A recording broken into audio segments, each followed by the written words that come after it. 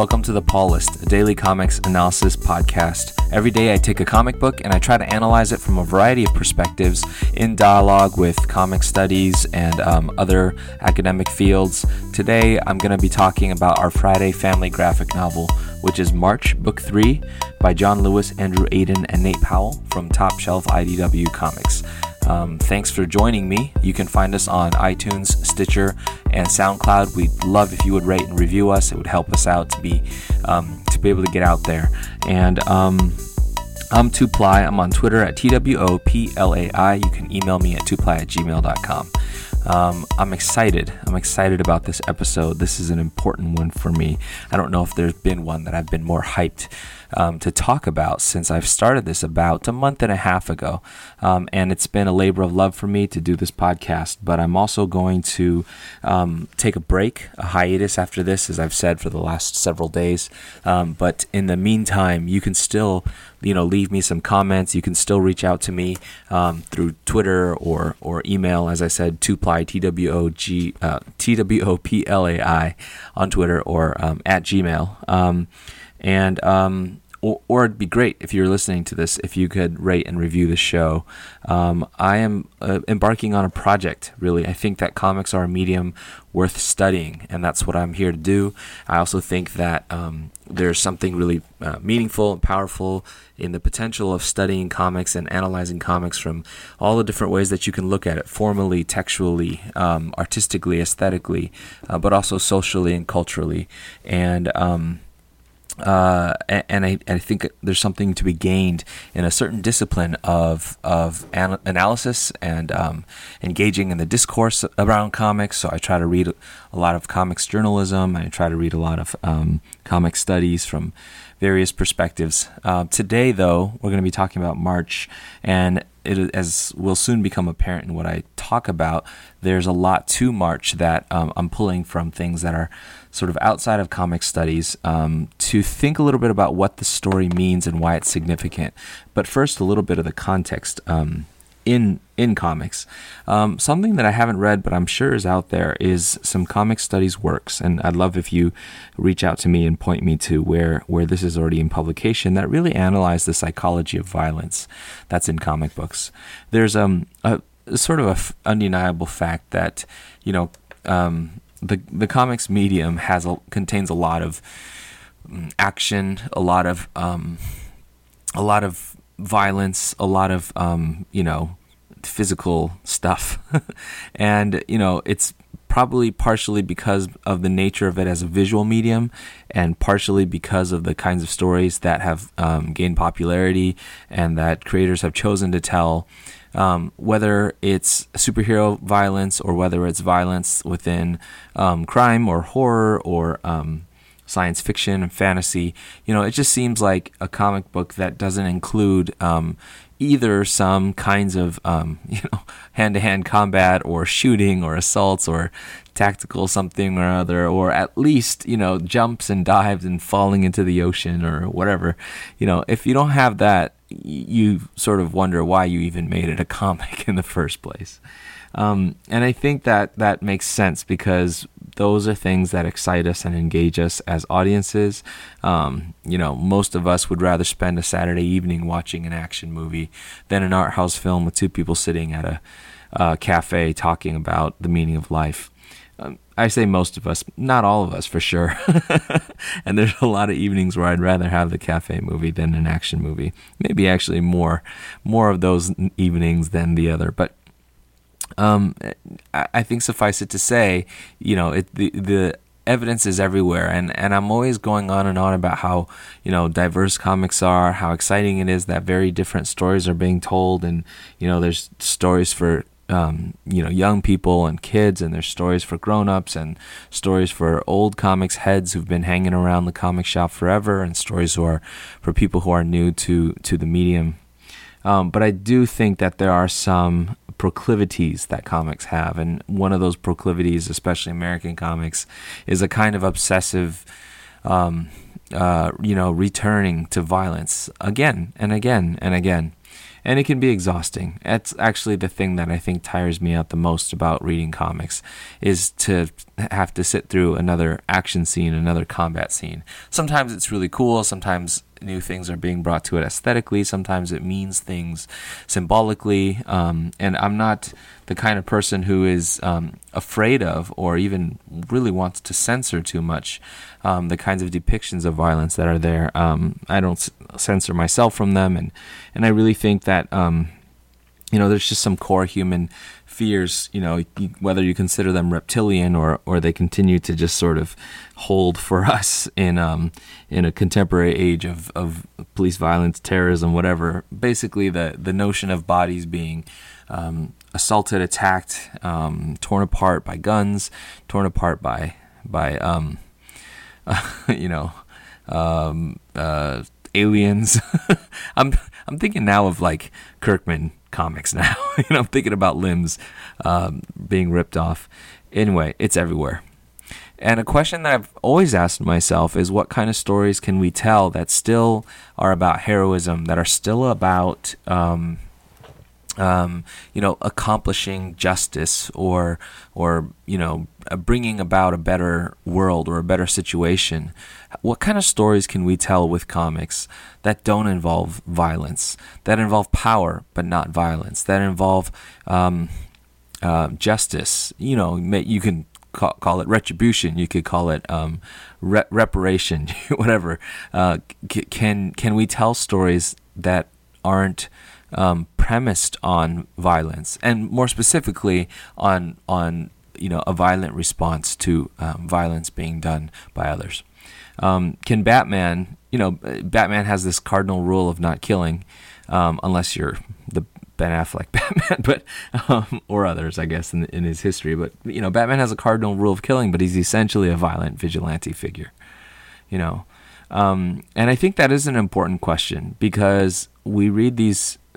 We read all this media, and I'm not simplistic to think that we read it and then we turn around and are violent. No, I think it's quite different. In fact, sometimes I think that our violent energies, find expression or find a kind of catharsis in the media that we engage in. But I still just continually struggle with this question of, is it possible for comics to provide, and not just comics, but I ask the same questions of film and television and even music and so forth, an alternative way if the way of violence is fundamentally a problem, in a stain in our human society? And not everybody thinks that way, I know. Not everybody thinks that violence is a stain, and of course I'm not so naive as to not recognize that violence in defense of justice, or violence in defense of the defenseless or the weak, is a factor at play. I've struggled and wrestled throughout my life with the philosophy of nonviolence, with what it means morally and ethically, what it might mean politically, and really what it means theologically. And I think I am and remain an ardent seeker of what nonviolence means. Nonviolence that is not only passivity, but that is active in bringing about justice and in protecting the oppressed and the weak, and all of that stuff. And I mean, I'm not going to go into that here, but I think it is worth questioning comics, a medium that so much relies on the slickness of visual design, and of course there's plenty of comics that are about romance or basketball or or two people, as I talked about yesterday in Peanuts, two kids sitting at a wall talking about whatever, life and their significance and how they're being treated by Lucy. There's obviously plenty of comics that are not, predicated on violence, but there's also plenty that are. And, I think those kinds of questions leave me constantly searching for, and sometimes it's the superhero story that winds up not relying on the violence of the hero. In fact, many of the best stories are that exactly that way, not relying on the violence or the violent act or the forceful use of their powers on the part of heroes, but on something else. And that something else, I think, is something to be philosophically, examined and teased out, and sometimes to be critiqued. And I think some good comics have asked questions about when you have a principled stance of not acting, not raising a fist, what consequences then do you face? It's the question that a just war theorist would ask a pacifist. And it's a good one. It's a good question. And anyone who believes in nonviolence in any sense has to wrangle with those kinds of questions. All right. Having said that, searching for that all my comics reading life corresponds also with, the subject of what we're reading today, which is March Volume 3. I probably don't need to give this background if you're already listening, but I might as well. John Lewis is a civil rights hero, a leader during the civil rights movement, is a congressman, and still serving, still in the headlines, still in the news. Recently was a part, I think, a leader also in a sit-in staged by congressional representatives demanding legislation on gun control in the wake of shootings in Orlando and so on, and so still active. And he working with Andrew Aydin, who I think works with him in his office.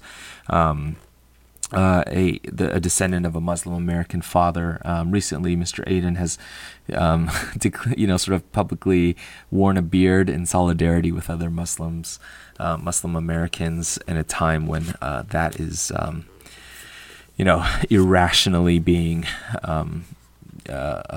witch hunted. Because of the politics of the moment. And then Nate Powell, a cartoonist who's been around for a long time and whose work I've really enjoyed and read, and who for some reason I'm just blanking on the names of everything else he's done. Things that are really like this book, like The Silence of Our Friends, and also other things like Sounds of Your Name and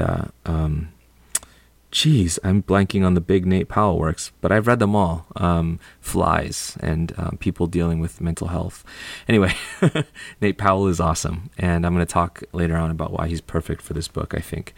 But we're here in Volume 3. Volumes 1 and 2 have sort of, won their fair share of not only critical acclaim and awards, but also hearts and readers. And I think March is already being widely read in schools and being talked about, and that's an incredibly important thing.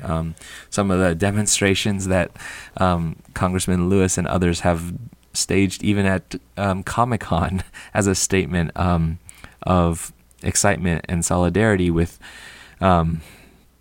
movements, social movements, civil rights movements, are kind of an exciting inching of the comics world towards the wider political world. Probably a little late, but yeah. So this is the third volume and the closing volume of this trilogy. It's already going to be collected really, really soon in some kind of fancy slipcase thing, and you're going to bet I'm going to be there for that. Because March is a book that I've been waiting my whole life for. Because of the things that I said earlier about my questions about comics and violence. But also because, for me as an immigrant in the United States, as a, Chinese American who grew up in the 80s and 90s in the United States, I came of age at a time when there's a James Loewen book called Lies My Teacher Told Me. It's a sort of a condensed version of the kind of thing that you might read in a Howard Zinn People's History of the United States or something like that. You can call it revisionist if you want, but it's really capturing history from below, history from the view of regular people. And Lies My Teacher Told Me really sort of deconstructs the mythologies of the American founding fathers. I remember as a kid learning patriotism and at the same time learning to question patriotism. Learning about Columbus as the founder of America and also learning to utterly shatter that myth. Learning about George Washington, and then learning that there were things that were good and things that were bad about George Washington from our modern, perspective, our modern lenses. And so finding, for me as an adolescent, finding a cultural and a historical legacy that I could attach myself to, in terms of my principles, my ethics, my sense of what matters and what's right and what's wrong. The civil rights movement became my, if you're an American, my founding fathers or brothers or whatever you want to call them. They became the sort of, the Rushmore of heroism for me. And of course, when I was a kid, everything was rushing to change its name to Martin Luther King. Everything was sort of slowly coming around to acknowledge at least the comfortable aspects of multiculturalism that we wanted to believe about ourselves and enjoy, even while we were living in Reagan era economics and in Willie Horton narratives and things like that. The welfare queen storylines that were promoted in the media. Basically, what I'm saying is the persistence of racism, the persistence of deep and systematically embedded racism. And so, in looking for stories that provided a narrative of heroism beyond Batman, that I could actually imagine myself attaching my young adult self to. I think that the civil rights era heroes, the civil rights era story became my founding story. It was really the founding of, the sort of incredible revolution that was part and parcel of global revolution, part and parcel of, contemporary movements of liberation. And I just could see myself and attach myself to those. In the last book, March Volume 2, a lot of the pieces were laid down. All the books have been great. All of the books have had their own sort of narrative arc. And, you started from the lunch counters and the freedom riders and those sorts of things. And by this volume, it's just incredibly satisfying because so many pieces have been laid down and now the stage has been set. And what's exciting about this, just immeasurably exciting about this, is that all this great narrative, none of it is, it's also historiography. We're not making this stuff up. Certainly it is a take on it. I'm not part of the creative team here. I'm just saying that when we read this is stuff that happened and that is, documented and on film and in history.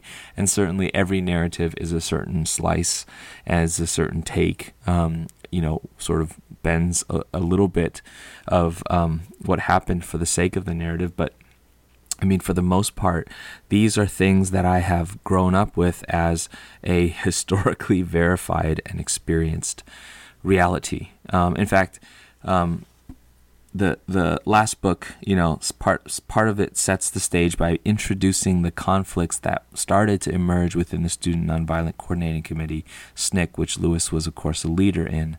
That stage is set and that plays out in this third volume. By the way, I'm going to spoil the goof out of March Volume 3. So if you haven't read it, you don't want to know any details. First of all, this is all history.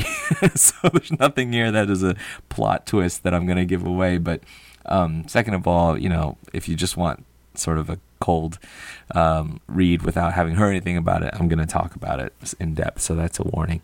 But the stage is being set for the kind of internal turmoils within SNCC that Volume 3 is really going to talk about and play up, and this is really part of a history.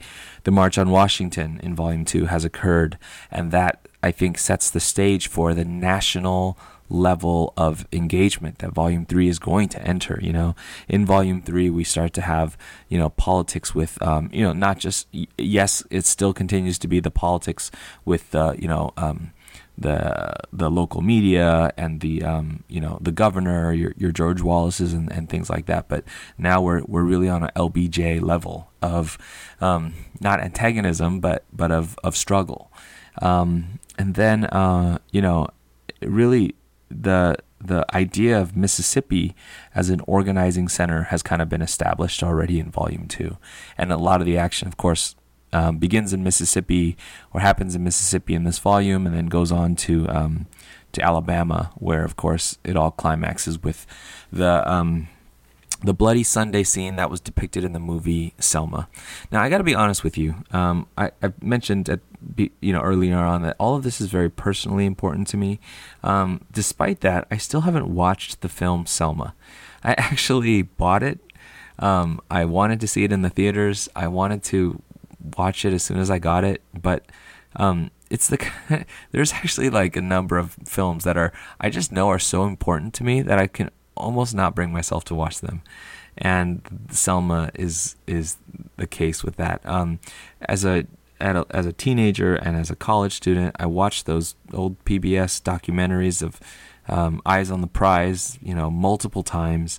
Those were, again, the sort of like, the documents of contemporary social engagement for me.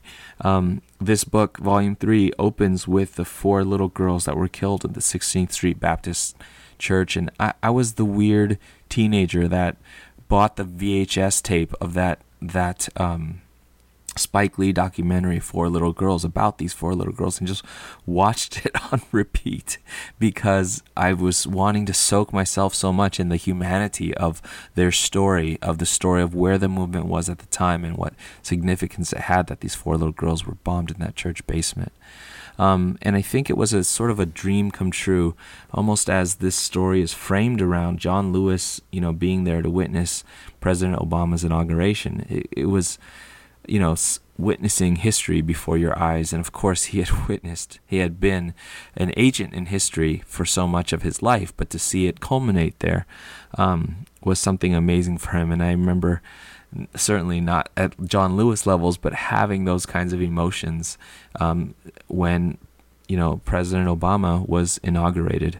A year before the Obama inauguration, it was actually, I think, during the election, I had the privilege of going with a group of fellow teachers on a tour of the civil rights sites that are shown in this book. I got to go to, Nashville, Tennessee. I got to go to Selma. I got to go to even Ruleville, which is the place that Fannie Lou Hamer is from. And I got to not only to see these sites, but to visit several museums and big and small, commemorating aspects of the civil rights movement. We got to talk to, soldiers, veterans of the movement who described what it was like for them. Some of them were children at the time.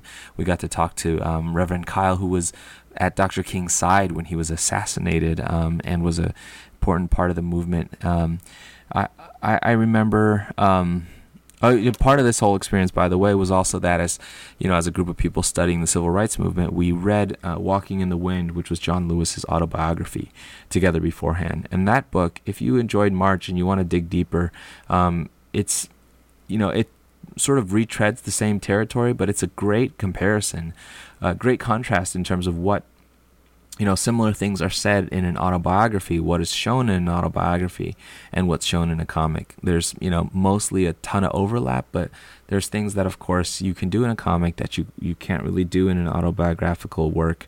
John Lewis wrote with Michael Dorso. Title again is Walking with the Wind, a memoir of the movement, and there's also things that you especially amounts of details that you cover in prose that you just can't get to even in a 3-volume long form comic like we have with March. So I definitely recommend John Lewis's book. Also, while we were on this tour, we had the honor of going with a Stanford professor named Claiborne Carson. He's written a lot about the civil rights movement and Martin Luther King and nonviolence and things like that. And he had a book called In Struggle. It's a number of years old, but you can still find it easily on Amazon. And In Struggle is an account of the Student Nonviolent Coordinating Committee, and talks about not just Lewis really, but SNCC, its sort of development in the Freedom Rider period, its eventual role in things like the March on Washington and things like the the events of March Volume 3, and then also things that occurred afterwards that are hinted at, or that are the cleavages that are starting to be that John Lewis starts to describe in March 3. The cleavages that end up becoming, the Black Power movement and Black radicalism and so forth. Probably not fair to say those are cleavages. It's really actually the trajectory, the progress of the movement.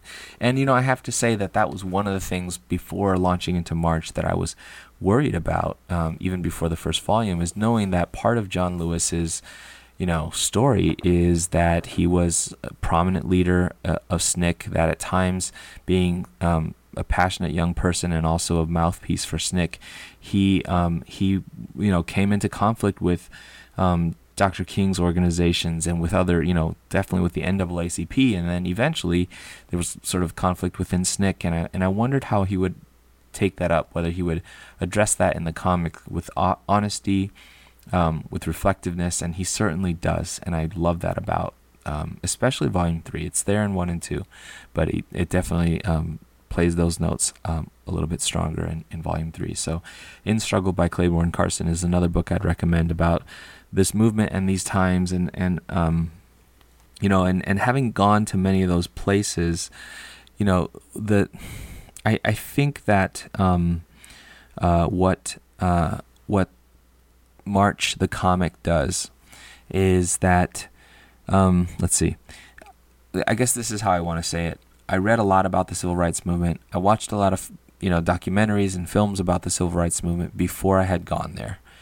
And I don't think anything has given me quite the emotional content of going there as watching those documentaries and watching that original footage. But as far as a reading experience, nothing has done that quite as much as March. And I don't know if that would have been the case if I had read March first before I had read all this other stuff. But, in terms of the details, the facts, the events, I sort of was already very familiar with them. And if you want to gain a familiarity with all of the dynamics of them, you don't start with a graphic novel, or you don't look for it all there. You look for that amount of detail, although they cram in a ton of detail in these comics for comics, But if you're really looking to dig deep and study the history, then you study stuff like what I just mentioned, work by historians like Clayborne Carson. But if you want a sense of the emotional force, then I think seeing it, really nothing is like seeing it in person and hearing from people who were there and then go on and tell the story. But seeing it on in like a documentary is very, very powerful. Hearing the songs as they are sung, keep your eyes on the prize, but there's something different about a reading experience, right? A reading experience is an at your own speed digestion of ideas and thoughts, and it's always inspiring to watch or listen to something that's presented in a visual format, like a film, like a documentary. But to sit and engage with the words, to stop and ponder, to be able to sort of drink deeply the way that you can with text, I just feel like that March provides a kind of experience of that, having seen all kinds of movies of the civil rights movement, I didn't really experience until we went on this trip, and I had the privilege of standing on the Edmund Pettus Bridge, sort of unguided. By that point, we had already gotten the tour and the explanation, and we'd read a bunch of the history, and then we just got to wander around. And I literally sat there until I was bored, there on the bridge, and then bored, and then I, sort of shook my head, blinked my eyes again, and remembered again what happened there, and this is, of course, the bridge that the scene that's depicted in the climax of this book, the Bloody Sunday scene, occurred. Police on horses and John Lewis blood streaking his face. I'd seen video of that. It was dramatic, and that gave it all the significance. But just being able to stand there and ponder and let it sort of sink deep was a very powerful experience. And I think reading a comic gets you a little bit closer to that. It gets you to a part that is, it's not totally subtextual or under consciousness. It does engage your consciousness, but it also engages a kind of unspoken emotion, a kind of psychological depth. And here's where I want to talk about Nate Powell, because as a cartoonist, Powell has always been able to draw what's so hard to say. As I said, a lot of his comics have kind of dealt with people who are, characters who are dealing with maybe schizophrenia or things like that. I've read really good prose about people with those kind of mental health difficulties, but you're always resorting to words when you're writing prose, and words can be deceptive. And so if the words are being deceptive to the reader who's trying to maintain their quote-unquote right mind, then you're just always sort of trying to either read what's on the surface of the words or read what's under the words. But you're basically locked to text, you're locked to language. And what Powell can do is so effectively use imagery to talk to depict affect, and I think he does it beautifully. He does it marvelously. One of the things that I got to do when I was on this civil rights tour is I got to meet a man named Charles McLaurin, who I think is still active to this day in Mississippi. But he is he in Mississippi, or is he in? I think he's in Mississippi. Forgive me if I make a mistake with that. But he was actually sort of at the right hand throughout the whole movement of Fannie Lou Hamer. In fact, it was, I think, he who was recruited to sort of connect with Fannie Lou Hamer at a pivotal point in the movement. And so if you read March Volume 3, you know how important she is as a leader in the movement, as a leader in the Mississippi delegation that was part of the Freedom Project and the Mississippi Freedom Democratic Party, and she stands up in the Democratic National Convention, and she's so powerful and poignant in her speech that LBJ has to cook up a press conference to try to distract the media from her speech, which of course backfires. But Fannie Lou Hamer, a major figure in the movement, and Charles McLaurin, who we got to meet and have lunch with, it was amazing, was, sort of, by her side the entire time, sort of a collaborator, partner, a friend, close friend. And, I asked him, just sitting there eating with him, I said, what stands out to you the most about Fannie Lou Hamer? And I thought he would say something about her courage, or I thought he would say something about her eloquence. I thought he would say something about her honesty, from what I knew about her, or maybe her persistence, and her perseverance, her strength. And what he said was what stood out the most to him about Fannie Lou Hamer was her spirituality. That was not a word that I was prepared for. I was sort of like knocked out of my chair. And I asked him what he meant, and he described it that she had these reserves and these resources from wrestling with the pain of all that she had experienced.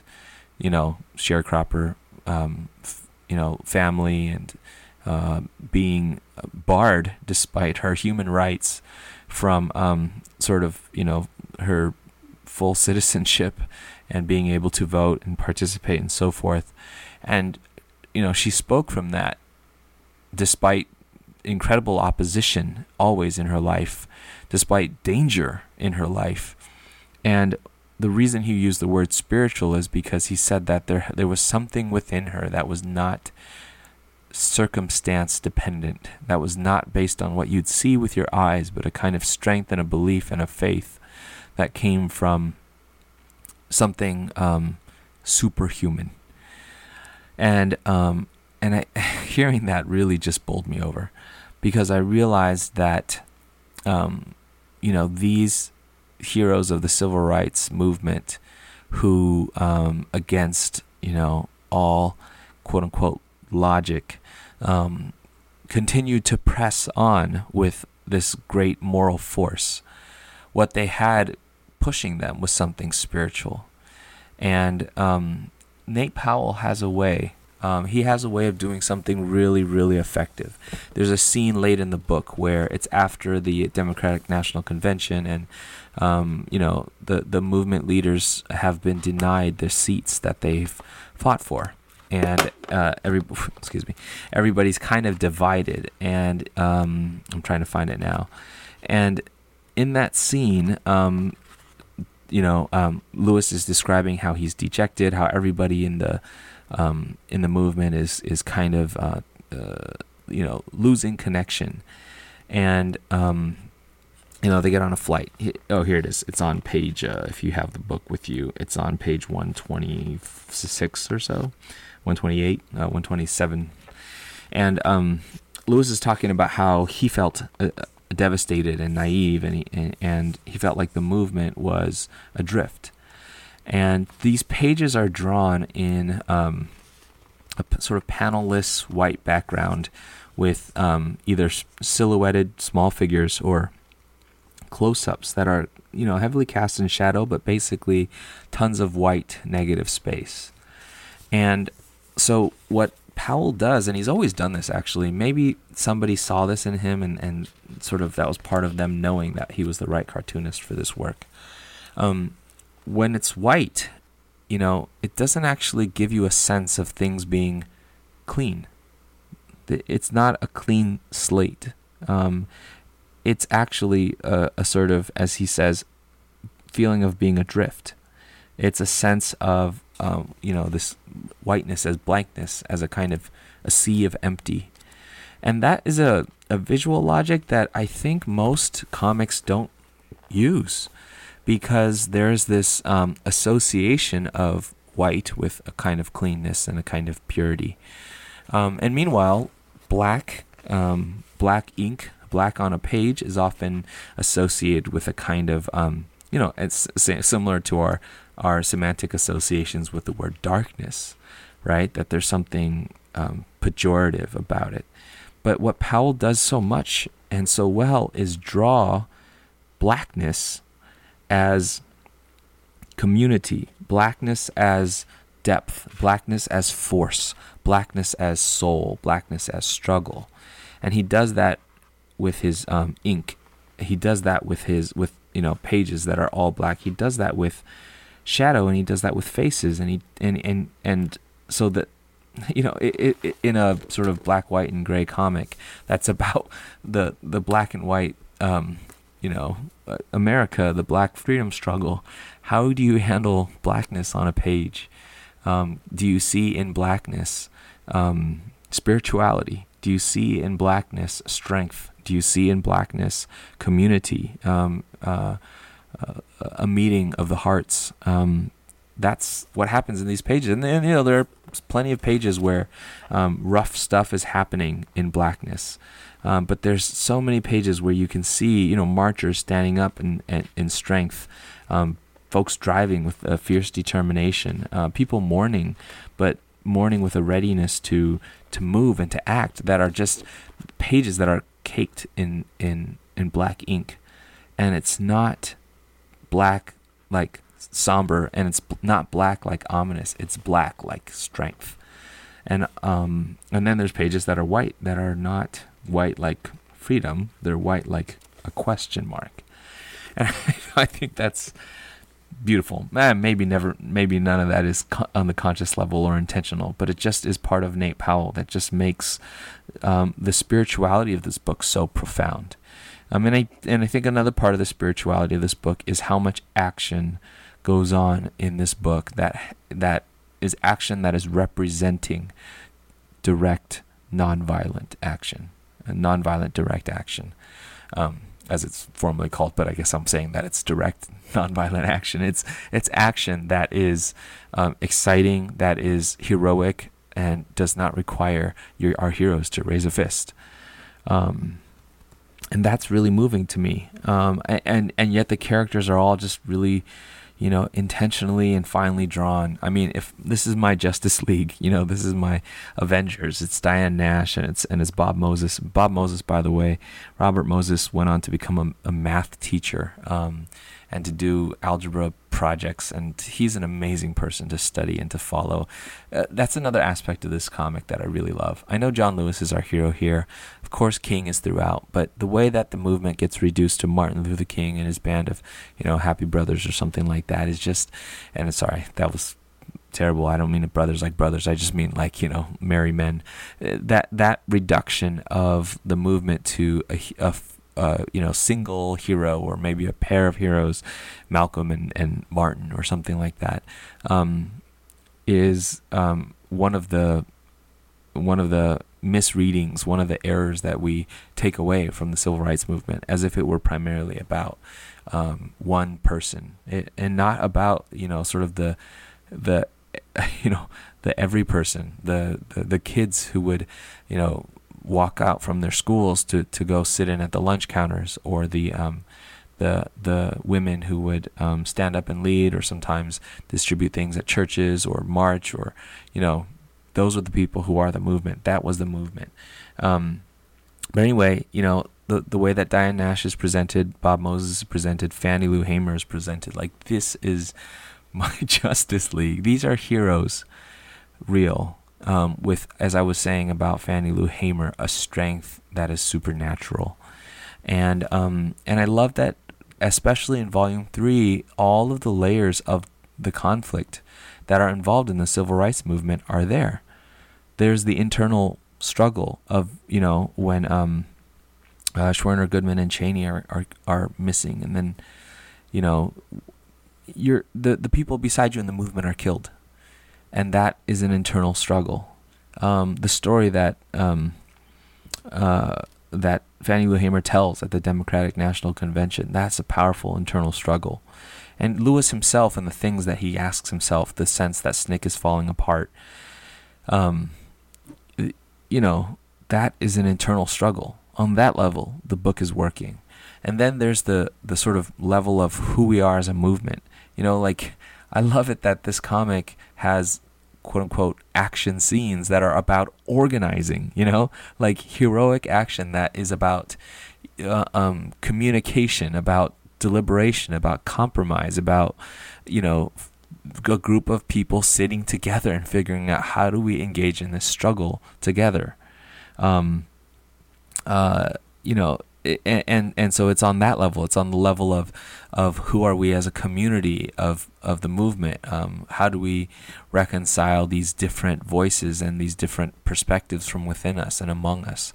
And I love that it also has this big national confrontation stage, that in the decisions about, say, the Mississippi Freedom Summer Project, the decision between whether we're going to be continuing to be the headline grabbing, direct action to get voters registered and things like that, or are we going to become more of a literacy and freedom schools and quietly register people kind of movement, and they decide we're going to do it all. We're going to make it a unifying quest that, by hook or by crook, sometimes the headline grabbing confrontation, sometimes the slow and tireless organizing effort in the streets. The fact that you have all of these levels, including the level where you figure out, you hear Lewis saying, all right, this is how we're going to get him, about LBJ, this is how we're going to force his hand. This is how we're going to really display and show, the deep injustice. This is how we're going to put white racism, white supremacy in the United States on full display for the world to see. It's just operating on every level, physical and spiritual. It's national and local, and it's really exciting in Book 3. And I love that Book 3 is like the thickest of the three, because it's all kind of coming together and it all plays out in this book. So yeah, it's amazing. I guess I do want to take a second to talk a little bit about what I think the book means for comics, and not for comics, what the book is kind of presenting that is important to some of the themes that I was saying. I kind of want to turn to a book called A Force More Powerful, subtitled A Century of Nonviolent Conflict, written by Peter Ackerman and Jack Duvall. And they sort of document in this book different movements of nonviolent action, nonviolent sanctions, strikes and boycotts in the Philippines, and against the Nazis and in Chile and stuff like that. And so in the chapter about the American Civil Rights Movement, this is what they say. The American civil rights campaigners of the 1960s contributed one other thing to the power of nonviolent resistance in the final third of the 20th century. Because they were conscious that nonviolent sanctions had been successful earlier in history, and because they were convinced that the use of these sanctions had intrinsic advantages in resisting oppression, their success conferred on nonviolent action a new aura of effectiveness that it had never before possessed. Not only did the mass media popularize the story of what was done in the American South, they universalized the impression that nonviolent force could be more powerful. In the United States, that force transformed the social fabric and political direction of the nation. In Nashville and other southern communities, the sit-ins separated white leaders who had no deep interest in preserving segregation from those who did. The most ambivalent elements of the old order were detached from the most intransigent. I'm going to skip ahead. What made this possible was, again, the growing role of television in American life. Commotion on the streets was experienced vicariously by millions of people. Even if this did not guarantee immediate action, it did reframe the public interest. The freedom rides and the Birmingham demonstration in the spring of '63 and the march from Selma to Montgomery 2 years later, which is of course what's depicted in this book, created unforgettable images of conflict between local authorities and nonviolent protesters, transferring legitimacy and popular sympathy from one to the other and changing the political environment in which national leaders had to operate. I think that what Ackerman and Duvall are saying about the power of these images, and it's a point obviously that's been made before, but what they can do in looking at nonviolent movements throughout the century is to say that these images came about at a pivotal point in history. They were pivotal, they were instrumental, because you had already this idea of nonviolent action, of nonviolent resistance being a possibility, but it's just an idea. Very few got to actually witness Gandhi. Very few got to witness the Danes against the Nazis. But now, in a time when television could capture and repeat images around the world, you had, John Lewis bloodied on the Edmund Pettus Bridge. And that image conveyed around the world was powerful in making the case, maybe, like the nonverbal case, the case that we all sort of truly live by, the case that comics insinuate, the case that is made by images, made the case for the possibility, the potency, the effectiveness of this kind of action. And I think really the public has not been the same since, in America and throughout the world. I think the last thing I wanted to just kind of touch on was that I think that Lewis's story is the one that is one that is really most worth telling in with the kind of mainstream uptake that it has received. And as I said earlier, I like that John Lewis was introspective, and he's very honest. He's always been very honest in his reflections on the movement and where it went. But I think as this sort of central figure on whom everything else pivots and moves, you get a certain perspective of the movement. And I think if you're going to get any one person's perspective of the movement, I love that it's John Lewis. But I think that it's only a small portion of what the movement was. And I think that's important because I think when you look at even contemporary struggles, this book is very much written not just to document history, but to inspire, it's sort of an explicit pedagogical purpose to inspire future generations. As Raina Telgemeier says on the back of this, Lewis's story will enlighten and inspire future generations of readers and leaders. And that's true. And I can't wait to read March with my daughter. I haven't yet, but I will very soon. And part of this inspiration to me, though, is to recognize that, as I was saying earlier, the movement isn't one person, and you have to sort of consider the different points of views of very different people who had a slightly different experience, as much as they were a unified movement. I'm trying to find a passage from this book, In Struggle, by Claiborne Carson, but it's describing how Lewis was, his skull was fractured during the attack at the Edmund Pettus Bridge. Here. The brutal assault on marchers at Pettus Bridge dispelled the previous reservations of many SNCC workers. And what Carson is alluding to is some of the internal differences that were emerging among people in SNCC. 4 carloads of Mississippi staff members suddenly left a COFO meeting in Jackson in cars assigned to the Mississippi projects to drive to Selma. Another group, attending the executive committee meeting in Atlanta, decided to charter a plane rather than make the 5-hour drive to Selma.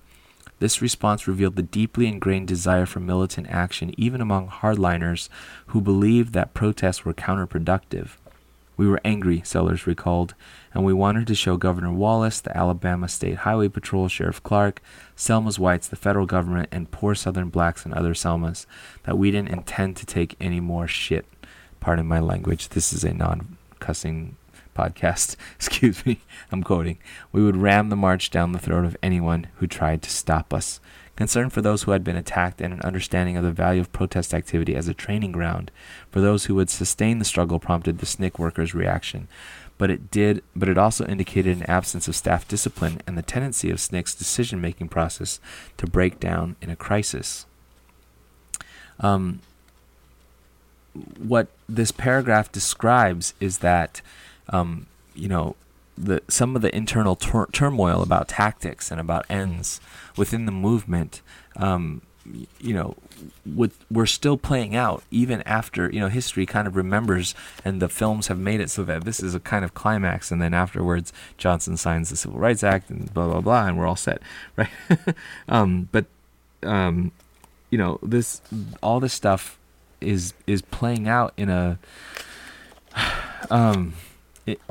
in a real life situation where people have honest differences, as people who have all committed themselves in their own consciences to the movement, and yet at the beginning of the paragraph, I think what it shows is that John Lewis and the marchers on the Edmund Pettus Bridge, this was not the radical end of SNCC. SNCC might have been the radical end of the movement, but John Lewis wasn't the Stokely Carmichael. He wasn't the eventual Black Panther Party part of SNCC, and yet his action as a leader, his suffering as a nonviolent direct action protester, and in fact the suffering of all of them, whether you felt like it was a weak tactic, or whether you saw in them Jesus and Gandhi and whoever, it was provocative. It was provocative, the blood that they shed. The blood that they shed inspired the action, the call to arms of everybody who talked about working for justice, but now in this display of, really the most direct of nonviolent direct action, where you directly confront people standing in front of you to stop you from, gaining your full rights, your full humanity. That's as strong a picture as you could possibly create with the cost of your own blood. John Lewis writes in Walking with the Wind, he said, they're in turmoil again about this decision. This is after the trip of the leaders to Africa with Harry Belafonte, and they're considering what to do next. He said, the only decision left to make was in what capacity I would march. It was decided that I would take part, but not as a member of SNCC. I would march simply as John Lewis. That hurt me. I never imagined that my own organization, SNCC, would ever step aside and tell me to walk alone. It hurt me personally, and it hurt in an even deeper sense to know that they were abandoning these people, the people of Selma. For the first time since I had become part of the movement, I was walking alone in a sense. I would be walking with the people, but my people, the people of SNCC. would not be with me.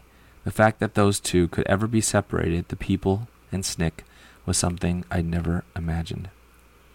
And at this point in the book, it's actually a sort of a pivot point to the next part of the book. You can see that Lewis is kind of parting ways with some of the people that he's been in the struggle with deeply. And I read that because I think that there's something incredibly noble and heroic about what he does. And then there's also a recognition that you have that not everybody has John Lewis's story, and not everyone went John Lewis's way.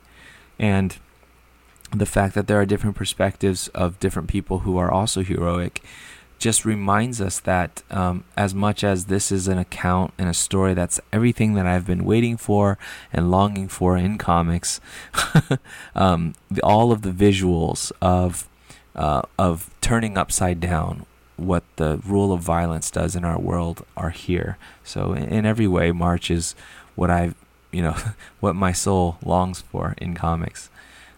Yet it's not the only perspective, and it's not the only story. It's not the only heroism. And I think Congressman Lewis would probably be quick to acknowledge that, recognize that as well. I think he shows that in the book. But of course, this is his story, and this is their story. This is the story of the large unifying center that I think Lewis is very much part of and very much represents. And that's why it's so exciting that this is now in this form available for for hundreds and hundreds of thousands of kids to consume, many families to read together, many adults to either be reminded or to beef up on, or to gain a new perspective on the civil rights movement. When we were there in the South, me and this group of teachers, it was interesting to be around there and to talk to people both black and white in the South, and to realize that now, however many years later, 50 years later, many of those divisions still exist. There are still streets where it's clearly an all-black neighborhood, clearly an all-white neighborhood, bars where you just you certainly feel weird as an Asian person, you being me, but you also get this feeling that there's their Selma and there's our Selma, and not everywhere, and I'm not from there, so I'm not speaking from deep experience, but it was just so different from my experience growing up as a Californian, and made me recognize that when we have stories like March, there's still a lot of work to be done in all of us in gaining understanding of one another, in gaining understanding of how the arc of history is bending toward justice, and what it's going to take for us as a society, for us as very different multiple communities, to come to the place of peace, to come to the place of genuine dialogue and understanding. This is a part of that. This is a big part of that. I hope March is read everywhere, and I would be glad to do whatever I can to help make that so. Okay, into now almost an hour of my 20-minute podcast. Thanks for listening. As I told you at the top, I'm going to take a break, hiatus until about mid-August, at which point I will assess. So if you've enjoyed any of this podcast, this episode or any others, please let me know. You can let me know by rating and reviewing on iTunes. You can like on SoundCloud if you're not a robot. You can find us on Stitcher. You can tweet me at twoply@gmail.com. You can tweet me at twoply. It's about 1 a.m. now. Or you can email me at twoply@gmail.com. Thank you. Thanks for listening this long. I encourage you to read March, encourage you to read John Lewis's work, encourage you to continue to dig deep into the movement, and encourage you to let it make you think critically about our action in the world today. Okay, thanks for listening, and keep reading.